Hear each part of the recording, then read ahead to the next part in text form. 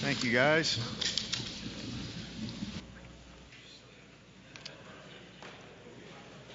Hey, a couple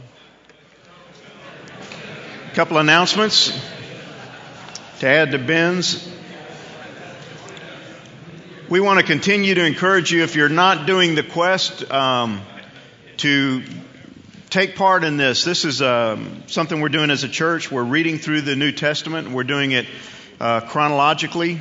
And it's a great way to keep you in the Scriptures. If you don't have a consistent quiet time, if you really struggle with what to read, and this is a great thing to do. And you can pick one of these up sitting right out here on the table, and it just has a daily calendar, and it is chronological. What we try to do is take the New Testament and put it in the order in which it was written. So that's why we started with Luke, and then we go right into Acts. And we're in Acts. Today I think should be Acts chapter 9. And I would just encourage you to do that. And if you want to go online to the website, you can actually see a blog where people are putting in their comments what they're getting out of the Scriptures, and it's a great dialogue. I'm doing it every day, and it's just a great study. It's making me look at the Scriptures in a different light than I have in a long time. So take part in that. And then secondly, there's a flyer out here as well. On March 9th, 2009, from 6:30 to 7:30 in Fellowship Hall, we're having a thing called Cat and Dog Theology, and this is by Phil Luckett. He's going to come and speak. And so if you have some availability and some time, pick up one of these flyers, and it's just a great introduction to theology and something I think you really enjoy. So pick one of these flyers up right out here. And again, that's March 9th, 6:30 to 7:30, Fellowship Hall. Well, before we get started this morning, we're talking about prayer, so why don't we open with prayer? Okay? Father, we thank you for the opportunity to come together as men and just pray that you would take the time that we spend here and use it for your glory and our good. And Father, that we would understand a little bit more than maybe when we walked in about the necessity of prayer, the power of prayer, and the need for persistent prayer. Father, there's a lot of stuff going on right now in our world. A lot of people who are hurting, a lot of needs, even within this body right here at Christ Chapel. There are a lot of men in this room this morning, Father, who are hurting, who have pressures that they've never had before, who have a lot of concerns going on in their lives. And Father, you have given us prayer as a means to come to you as our Father and to share those things with you. But for some reason, it's hard for a lot of us, and we don't do it enough, and we don't do it easily. So this morning, I just pray that you would come to us and help us to understand just how important prayer really is. And it's just a relationship. It's a conversation with the Heavenly Father who loves us very much. So we give you this time and just pray again that you would be honored by everything that we say and do, the times around the tables, the lecture time, everything, Father. And we pray this in the name of Jesus Christ. Amen. Well, we're going to go a little bit further in this discussion of prayer, and we're going to spend some times around our tables praying. But I want to run a couple of quotes by you that have impacted me. This is by Andrew Murray, who's written a whole lot on prayer. He says, faith in a prayer-hearing God will make a prayer-loving Christian. Faith in a prayer-hearing God will make a prayer-loving Christian. And many of us in this room don't love prayer. We don't have a love affair with prayer. And I think it goes back to exactly what he's saying, is that we really don't have faith that our prayers will get answered. And so we're going to talk a little bit about that this morning. Because if we really believed that Jesus answered prayer, we would pray more. And we would pray often, and we would pray fervently, and we would love to pray. And if anybody came to us with a prayer need, we would want to pray for them because we believe our Father answers prayer. So again, we want to talk about that this morning. Secondly is by Phillips Brooks. He says, do not pray for easy lives. Pray to be stronger men. Do not pray for tasks equal to your powers. Pray for powers equal to your task. And that's a really powerful statement, because I think too often in our lives as men, we pray for easy lives. And if you heard Ted's sermon on Sunday from the high priestly prayer of Jesus, that what Jesus prayed for you and I is not typically what we pray for one another. We pray for easy lives. We pray for things to be taken away, the road to be made smooth. We pray for circumstantial things, and yet Jesus prayed for much deeper things. Pray to be stronger men. And right now, with things going on the way they are, we need stronger men. We need men who are going to be able to face whatever comes our way in this economy and the circumstances that surround us. We need stronger men. Then finally, this is by Unknown. Unknown wrote a lot. He says, God's answers are wiser than our prayers. God's answers are wiser than our prayers. And one of the things about a faithful God is that I can trust Him with the right answer, even though it may not match what I requested. I can trust Him. And that His answer, it may not be in the time I want, in the form that I want. It may not even be the answer I want. But I can trust His answer because He's wiser than my requests. So again, prayer. Why prayer? Why should we pray? And before we spend some time praying, I just want to give you a few lessons on prayer. Some of these you've heard before, but I just want to go over them again. Number one is we need to pray with an attitude of perseverance. I am not a persevering prayer warrior. I will pray, and this may prevent some of you from ever coming to me again and asking me to pray for you, but I don't persevere in prayer. I get impatient, or I just get tired of waiting, and then I just kick it into gear and I take care of it myself. Perseverance in prayer is so important and something that we struggle with. Luke 18:1 is a story that Jesus told. It's a parable, and it talks about this issue of perseverance. He says, He told His disciples a parable to show them that they should always pray and not give up. Anybody ever prayed and given up? I didn't get that. Okay, Lord, I don't think you're listening. I prayed once, didn't get what I wanted, so I give up. I don't hang in there. Perseverance in prayer is so critical. We give up way too easily, guys. It could be a relational situation. It could be a financial situation. It could be anything and everything, and we just give up. We just stop praying because we don't think He's answered or we don't think He's listening. But according to the Scriptures, He's doing both. He hears our prayers. He just, again, may not have the timing that we're looking for, and He may not give us the answer we're looking for. So we just give up. But this parable in Luke chapter 18 is all about perseverance. And when we fail to persist in our prayers, it could indicate a number of things, but here's just a few. Lack of faith. Lack of faith. We really don't believe He's going to answer. And we throw up a token prayer and we say, okay, Lord, I need your help in this situation. We wait 5 minutes and nothing happens. No money falls out of the sky. No flash of lightning. He doesn't write anything on the wall, so we just say, I guess I'm done with that. I'll go on and take care of it myself. And it's a lack of faith that He will answer. It's a lack of patience, and this is particularly something I struggle with, is a lack of patience. I don't want to wait. I want answers now. I'm an immediate gratification kind of a guy. If I need something, I go buy it. I don't shop for it. I don't look for the best buy. And that drives my wife crazy because my wife is a bargain hunter. And she'll come in and she'll say, what do you think of this outfit? And I think, it's great. She goes, $7. Like, did you steal it or did you buy it? What? And she goes, I went to Neiman's, had their red apple day, or whoever had the red apple day. It was marked off 50%, but then I had a coupon, and that marked her off another 25%. By the time she gets a $90 outfit for $7, and of course, as a man, I'm like, go, that's great. That's just more money for me to spend. But I don't shop that way because I just, I need something or I think I need it, and I just go buy it. I hate to wait. I don't like to wait for sales. I don't like to wait for, Christmas used to drive me nuts as a kid, and it still drives me nuts as an adult. Did you buy me something? Just give it to me. Don't wait for Christmas. Just give it to me now.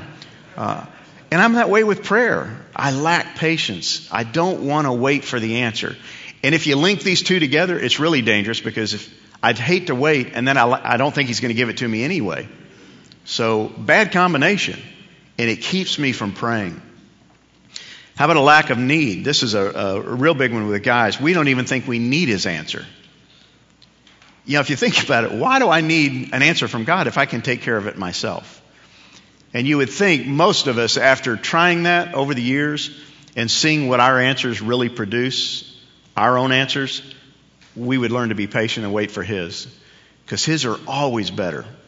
My answers are always screwed up in some form or fashion, or they always produce a negative result in the long run. I can make things happen, but they don't normally pan out real well. So we don't think we need an answer. It also could indicate some spiritual laziness. And I think this is rampant in the church today, that we're just basically spiritually lazy. We don't want to cry out day and night. And this little story that Jesus tells in Luke chapter 18 is about a woman who went to this unjust judge, and she cried out day and night, day and night. And I think of that and I go, man, I want to watch TV. I got other things to do and cry out day and night. Perseverance, persistence. We're just basically kind of lazy. I asked, give it to me. And yet, He may not. And am I willing to continue to go back and persist and persist and persist? Cry out day and night. How about wrong motives? You ever prayed for something with the wrong motive? You know, you want it because of the wrong reasons, your own self-gratification. It's interesting. I thought about this, and this may just be me, and this is open confession time, but have you ever prayed for somebody and you want them to be either healed, or you want their marriage fixed, or you want something to happen in their lives just so they'll go away? I mean, is it just me? I mean, maybe it's because I end up counseling people and they come back over and over again, and you're just like, okay, Lord, just fix them. Fix them, fix their marriage, fix whatever's going on in their life, just so I don't have to meet with them anymore. That is so selfish. That is a big time wrong motive. Because really what you're saying, and no, I don't think that, but at the core, that's probably what's going through my mind. Lord, it'd be great if you would just, kind of fix this situation. Heal them, get them out of the hospital, because I really hate going to the hospital. I really hate ministering to people in those kinds of situations. So if you could, Lord, just heal them, get them out of the hospital, send them home, or take them home, whichever one you want to do. Just so I don't have to go mess with this anymore. And don't judge me, because I know you do the same thing. Sometimes we don't even have a legitimate need. We're asking for things that we don't even need. And we're saying, Lord, I really need X. I really need, I need a raise. I need a new job. And the Lord's just going, no, you don't. You just need to learn to be satisfied with the job you have. No, it's not perfect, but guess what? Neither are you. And I've shared this with you guys before. In my years in advertising, I changed jobs a lot. And the running joke in my family is, we can drive into virtually any area in the Metroplex, and there will be an office building I used to work in. And because my kids, over the years, I've said, well, I worked there, and I worked in Las Colinas, I worked in downtown Fort Worth, and I worked in South Fort Worth, and I worked in, downtown Dallas. And my kids are like, how many jobs did you have? And a lot. Because what I would do is I would get dissatisfied with some job that I was in, and I would see some other job that looked better, or they would offer me more money or a promotion. And so I would get dissatisfied here, and then I'd say, Lord, man, if I could just have that job, I'll be happy. And God would let me have that job, and I'd find out that, these people are idiots too. This guy doesn't know what he's doing. And it took me years to realize that the only common denominator was me. The problem wasn't where I worked, it was me. And so I was asking for things, and I didn't really have a legitimate need or a legitimate motive. I just wanted something to want it. And we see a lot of this in our kids. Our kids want things so bad. I have a 15-year-old son who, as 15-year-old boys are prone to do, he has a lot of wants. And he has wanted everything from an Xbox, and he's wanted, Dad, if I could just have Facebook, just give me Facebook. I just need to be on Facebook. And I'm like, no, you don't need one more portal into media land. You're already, wanting to be on the computer all the time, and that's the last thing I need is you to have one more thing. Oh, Dad, if I could just get, all my friends are on Facebook. I just need Facebook. So finally, Dad caves in. because I'm a weenie. And I gave him Facebook. But what I'm learning is to come alongside my son and say, okay, has Facebook made you more popular? Are you more popular now than you were before Facebook? Because he can't make that leap. He can't make that conclusion. Because one of the things that happens is he gets Facebook, and then what happens next? Dad, if I could just have this. Dad, if I could just have this. And he always wants more. And it's the same thing with us. We don't really have a legitimate need. And so sometimes we go to God and we want things, and we just have the wrong motive. We have the wrong desire. And God says no. God says no. How about Luke 18:7-8? It says, now will not God bring about justice for his elect who cry to him day and night? Will he delay long over them? I tell you that he will bring justice for them quickly. See, the story is about this unjust judge and this widow who has a need. She has somebody who is persecuting her, an opponent, a legal opponent, and she has no other alternative than to go to this unjust judge for some kind of settlement. Please help me. And so she cries out day and night. And Jesus says, will not God, your loving Father, bring about justice to his elect who cry out day and night? Won't he do the right thing? But the key is we need to be willing to cry out day and night and to say, Lord, either answer the prayer or change my request. And I think oftentimes what God wants to do is change our request. What we're praying for, and change it into something else. And one of the things I'm learning as we go through this iChat series is that oftentimes we pray, as Ted said on Sunday, we pray for the circumstantial, surface things. And people will come to you and they'll say, will you pray for my marriage? And we will say, sure, I'll pray for your marriage. What do you want me to pray? And they'll say, well, pray that it be healed. Pray that my wife will be more loving. Pray that I will be more patient. Pray this, pray this, pray this. And we just regurgitate back their prayers. But we never boil it down to what's the real problem in your marriage. And see, we'll pray for marriages to be healed, but we won't pray for men to be changed. And you can't have the one without the other. See, we don't want to go down and dig into the surface and say, Lord, what do you really want to see happen? Because you could bring two people back together who are apart, and what's going to happen? If they're not truly changed, they will go apart again. And so it's learning to pray as Jesus prayed, learning to pray for things beneath the surface and cry out day and night. James 4:3 says, you ask and you don't receive. Why? Because you ask with wrong motives. You just want to spend it on your pleasures. Lord, if I could just have this, I'd really be happy. If you could work it into your plan to give me what I want. And it's just wrong motives. Wrong things. You know, we pray oftentimes that God will change people. Why? Because they irritate the bejeebers out of us. We pray that our kids would get along with one another. Why? Because they irritate us, and I'm sick of them arguing. We pray that God would make our kids behave in a certain way. Why? Because it embarrasses the way they behave right now. But what we don't pray is, Father, would you please make my child more Christ-like? Would you make them more holy? Would you change their heart? Would you give them a passion for the things of God? Digging a little bit deeper. But we tend to pray in the surface. See, this woman in the story is looking for legal protection. She goes to him and she needs help because she says in verse 3, give me legal protection from my opponent. She needs help. She needs somebody to step in and help her out. Why? Because she had a pressing need she couldn't meet. She couldn't do anything about it. And see, part of the problem with our prayer lives, guys, is that we don't have needs. At least we don't think so. Because we just don't want to go to God. But this woman had no other choice. She couldn't take care of it herself. She's a widow. And in that day and age, to be a widow with no money, obviously no family, she had no legal ramifications, nothing to lean on, so she had to go to this guy. She had a pressing need, and she needed help. So she's persistent. Why? Because she's powerless. And those two things, guys, are really linked together. You will become persistent in your prayer life when you realize how powerless you really are. that I can't pull this off.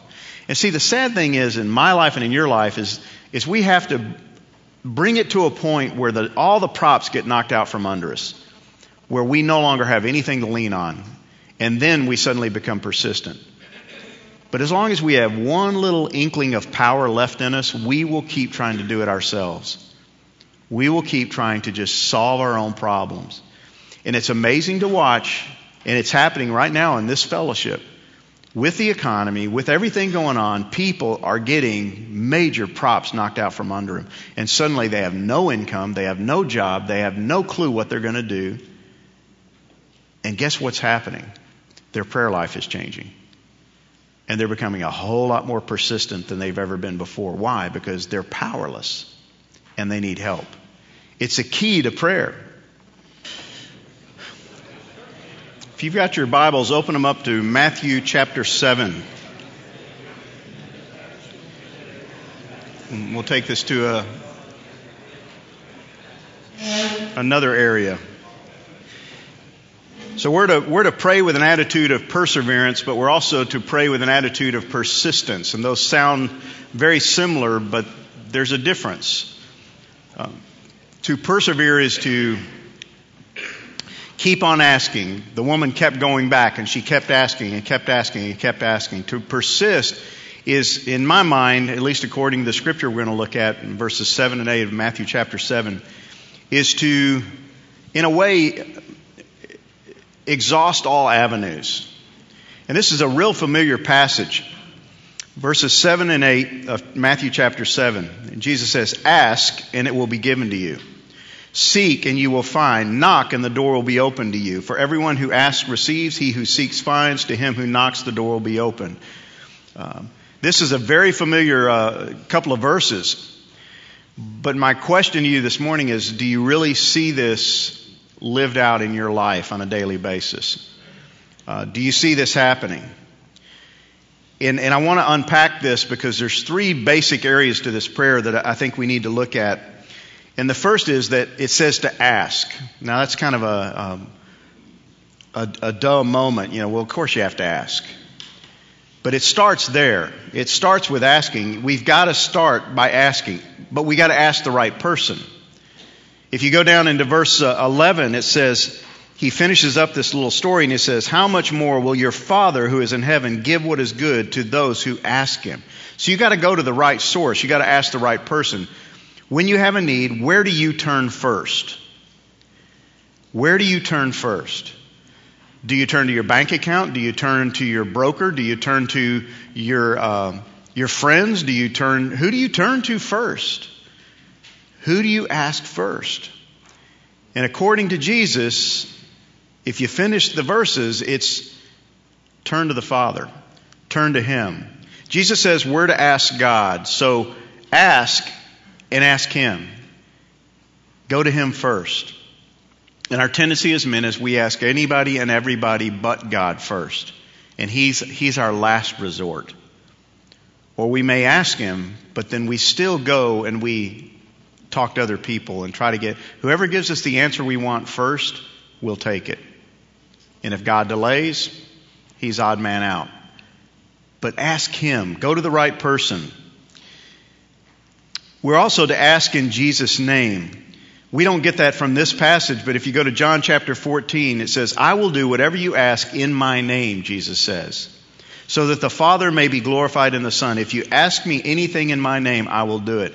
It's really been interesting. Ben and I were talking about this yesterday. In reading through the book of Acts, something's jumped out at me that I've never noticed before, and it's the incredible number of references to the name of Jesus. And, I've grown up in a pastor's home, and I've grown up in church, and I hear people talk about the name of Jesus, and we say the name of Jesus, and we say pray in the name of Jesus. But I've never noticed until going back and reading through the book of Acts is how much emphasis is put on the name of Jesus and the power of the name of Jesus. And if you look at it, everything the disciples did, everything the apostles did after Pentecost was done in the name of Jesus. So a man is healed and everybody's amazed. And the apostles say, "Don't be amazed. Don't look at me. I didn't do this. It was the power of the name of Jesus. When the high priest hears these guys walking around, what is he upset about? He's upset because they're speaking in the name of Jesus. And so he imprisons them. He lets them loose and he says, do not speak anymore in that name. See, it's all about the name of Jesus. And so when we go to the Father, we have access to the Father. Why? Because of the name of Jesus. And there is power in the name of Jesus, and to speak in the name of Jesus, and to ask in the name of Jesus. So we're to go to the right person, and we're to go in the right way. We're to ask through the authority that we have in the name of Jesus. That's why we say, and I pray this in the name of Jesus. But see, we just tack that on, and we really don't know or understand or appreciate the power in that name. That the disciples did incredible things just by speaking the name of Jesus. People were healed. Demons were cast out just by speaking the name of Jesus. There's power in that name. It's the name above all names, and yet we take it very lightly. We take it extremely lightly. He says to ask. That word means it's a petition.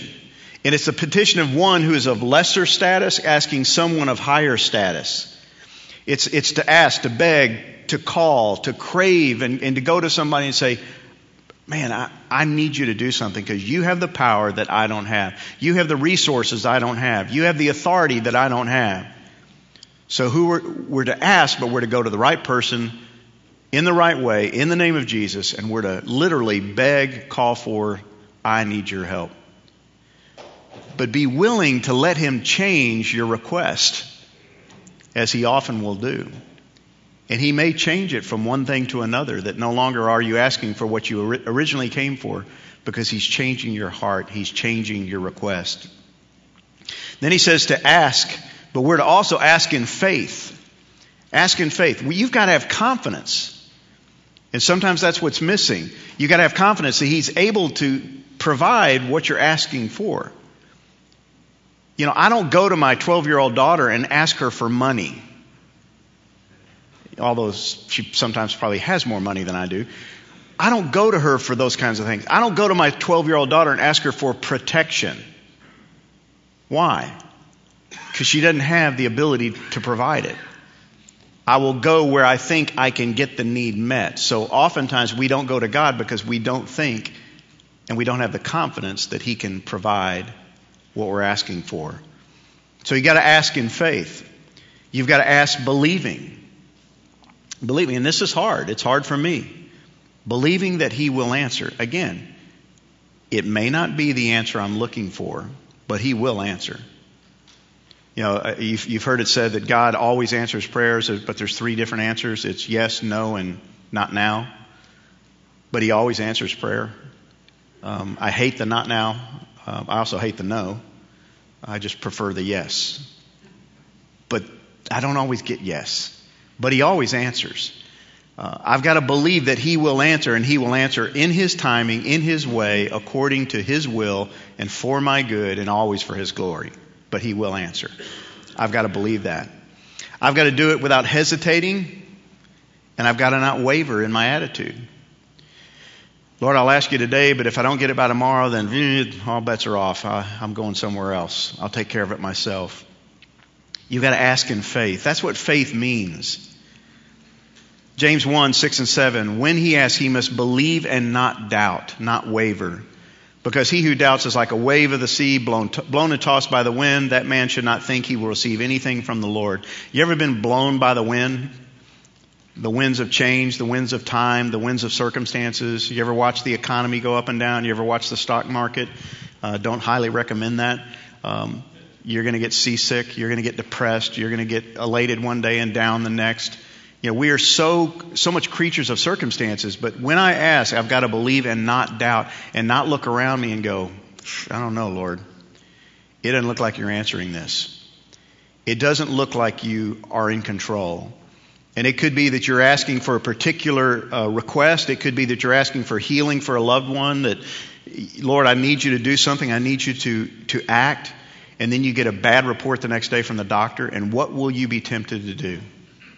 Waver. Doubt. Well, that's not what I asked for.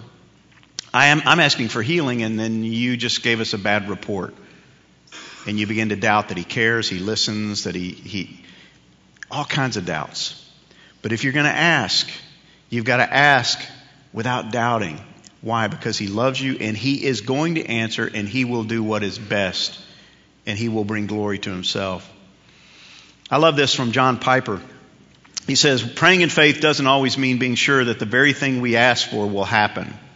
But it does always mean that because of Jesus, we trust God to hear us and help us in the way that seems best to him. It may mean that he gives us just what we ask, or that he gives us something better. Something better. And we're limited. We're human. We're temporal. And it's really hard for us to think eternally, but that God's answers are always eternal in perspective. But that his answer will always be something better than even what we originally asked for. His answers, as that unknown author said, his answers are always better than even our prayers, what we're asking for. We got to ask in total dependence. Total dependence. Luke 11, 5 through 8. Again, a story that Jesus is telling. A friend of mine has come to me from a journey. Here's a parable. You got a neighbor. Some guy shows up at his doorstep. It's late at night. He needs to feed him, but he's got nothing to give this guy. So what does he do? He goes next door, and he wakes up his neighbor. Why? Because he has a need. And his need is that I have somebody who needs help, and I have nothing to give him. So in the story, this guy has nothing. And I think that's the context of the parable. And the meaning of the parable is, I've got nothing. I've got somebody with a need, and I've got nothing to give him. Nothing. So he's dependent on his next door neighbor to be generous. And so in the middle of the night, he gets up and he walks over and he knocks on the door, something we all hate to do, and ask. But he had to. Why? Because he was dependent. He was dependent. And this idea of dependence is really strange to you and I because we don't like to be dependent. We don't like to be dependent. But prayer is based on an attitude of dependence. Otherwise, we're not going to go to him. We're not going to go to him. We just won't ask. Well, he goes from asking, and this says seek. Seek after God. See, what we do is we seek the gift instead of the giver. And so God becomes a glorified genie or a slot machine. You know, we just go and, okay, God, I need you to give me, and our focus is on the gift, and we forget about the giver. I don't think this is saying go and seek what you want. It means ask God the Father, seek God the Father, and let him decide what to give you, how to give it, and when to give it. So seek him. Seek the giver, not the gift. God created the need. Why? So we would turn to him. See, you got needs in your life right now, and you're sitting there going, well, I don't know why this has happened. I don't know where this came from. And I guarantee God knows exactly what's going on. And he has allowed that into your life, or he has placed that into your life, depending on your theology. But he is in control, and he is going to use that need to drive you to him. But he wants you to come to him, not for the need, but for him. That's the key. It's to seek him, not the gift. Seek the Lord in his strength. Seek his face continually. It doesn't say seek the Lord and whatever it is you need. It says seek him. Seek him. But we've put the focus on the thing that we want, and we get it out of whack. You got to seek him with a whole heart. What does that mean? You will seek me and find me when you search with me with all your heart. You've got to want him more than whatever it is your need that you want.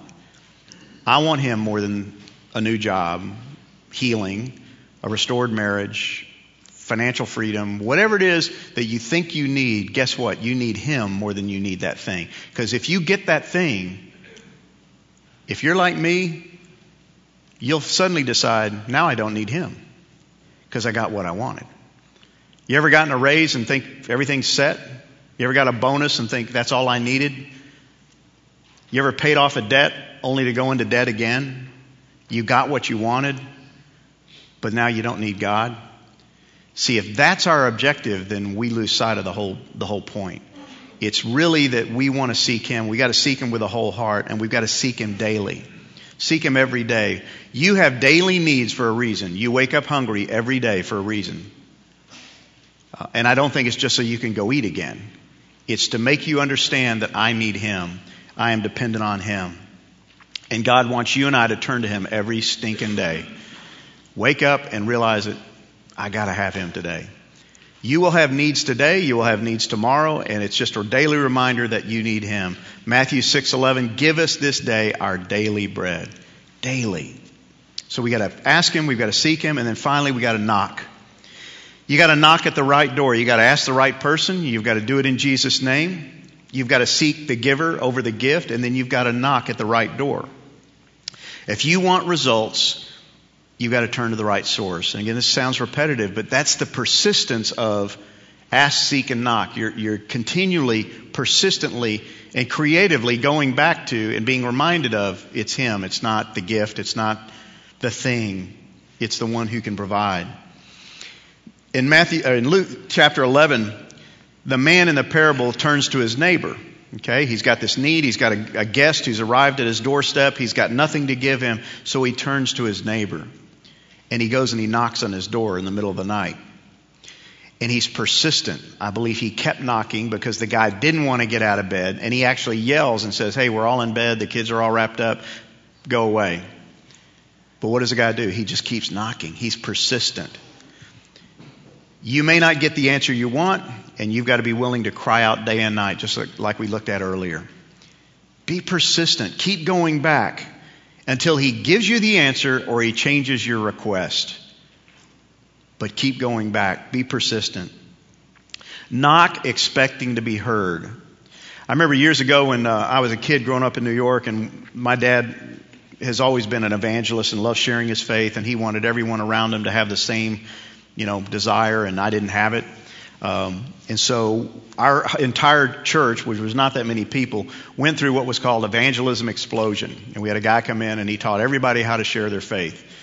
And we were equipped to go do this, and I hated it. It was a whole weekend that my 2 days I didn't have to go to school, I was stuck in this conference. And they taught us how to share our faith, and we had a little track, and then we had to go out in pairs and go door to door in New York to strangers' homes and do this survey. And the whole goal was that you were going to share the gospel with them. And I got tag teamed with this kid that I didn't know, and we're both in junior high, and I'm like, God, this is a beating. And so we took turns, and your goal was to walk, literally we got several blocks, and we'd go door to door, and we would take turns, and we'd go up to the door. I perfected the art of knocking with no sound. I would not ring the doorbell. I'd always knock, and if they had a storm door, I went to that storm door and I'd knock real light, and I'd give it like 2 seconds. Man, they're not here, and I'd leave. And then he saw me doing it, so he'd do the same thing. Is that the way we were supposed to do it? I don't think so. We actually had one lady open the door, and it petrified both of us. Fortunately, she was already a believer, so it went great.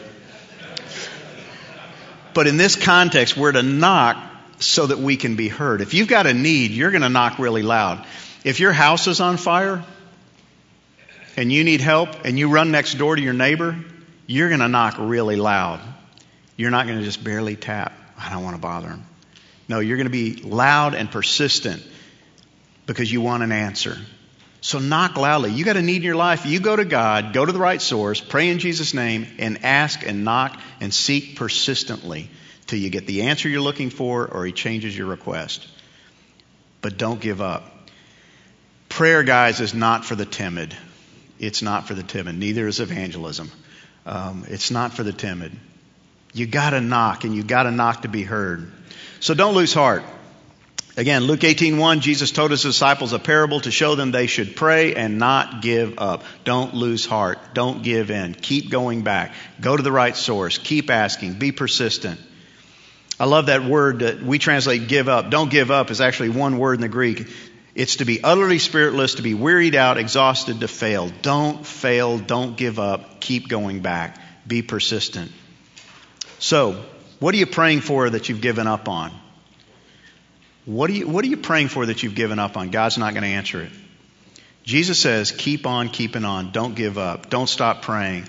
To stop praying is to cease believing. It's to basically say, God, you can't do it, therefore I'm not going to pray anymore. It's to stop expecting for him to do anything. Keep praying. For this reason also, since the day we heard of it, we have not ceased to pray for you, Paul says to the Colossians. He tells the Ephesians, I do not cease giving thanks for you. He tells in the book of Romans, how unceasingly I make mention of you. His prayers were unceasing, continual. He never gave up. Let me close this in prayer. Father, we just thank you so much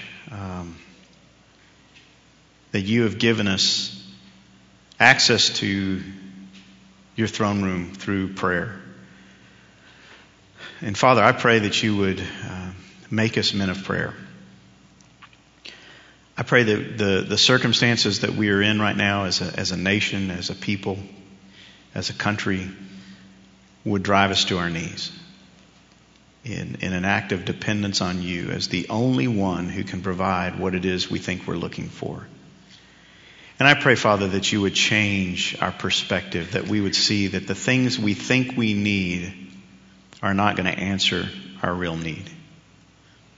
And that, Father, we would have a desire for eternal things, that we would have a desire for life change, that we would begin to pray for each other differently, more deeply, and we would look past the surface and begin to pray for fruitfulness and to pray for holiness. And that, Father, whether or not we ever get the request,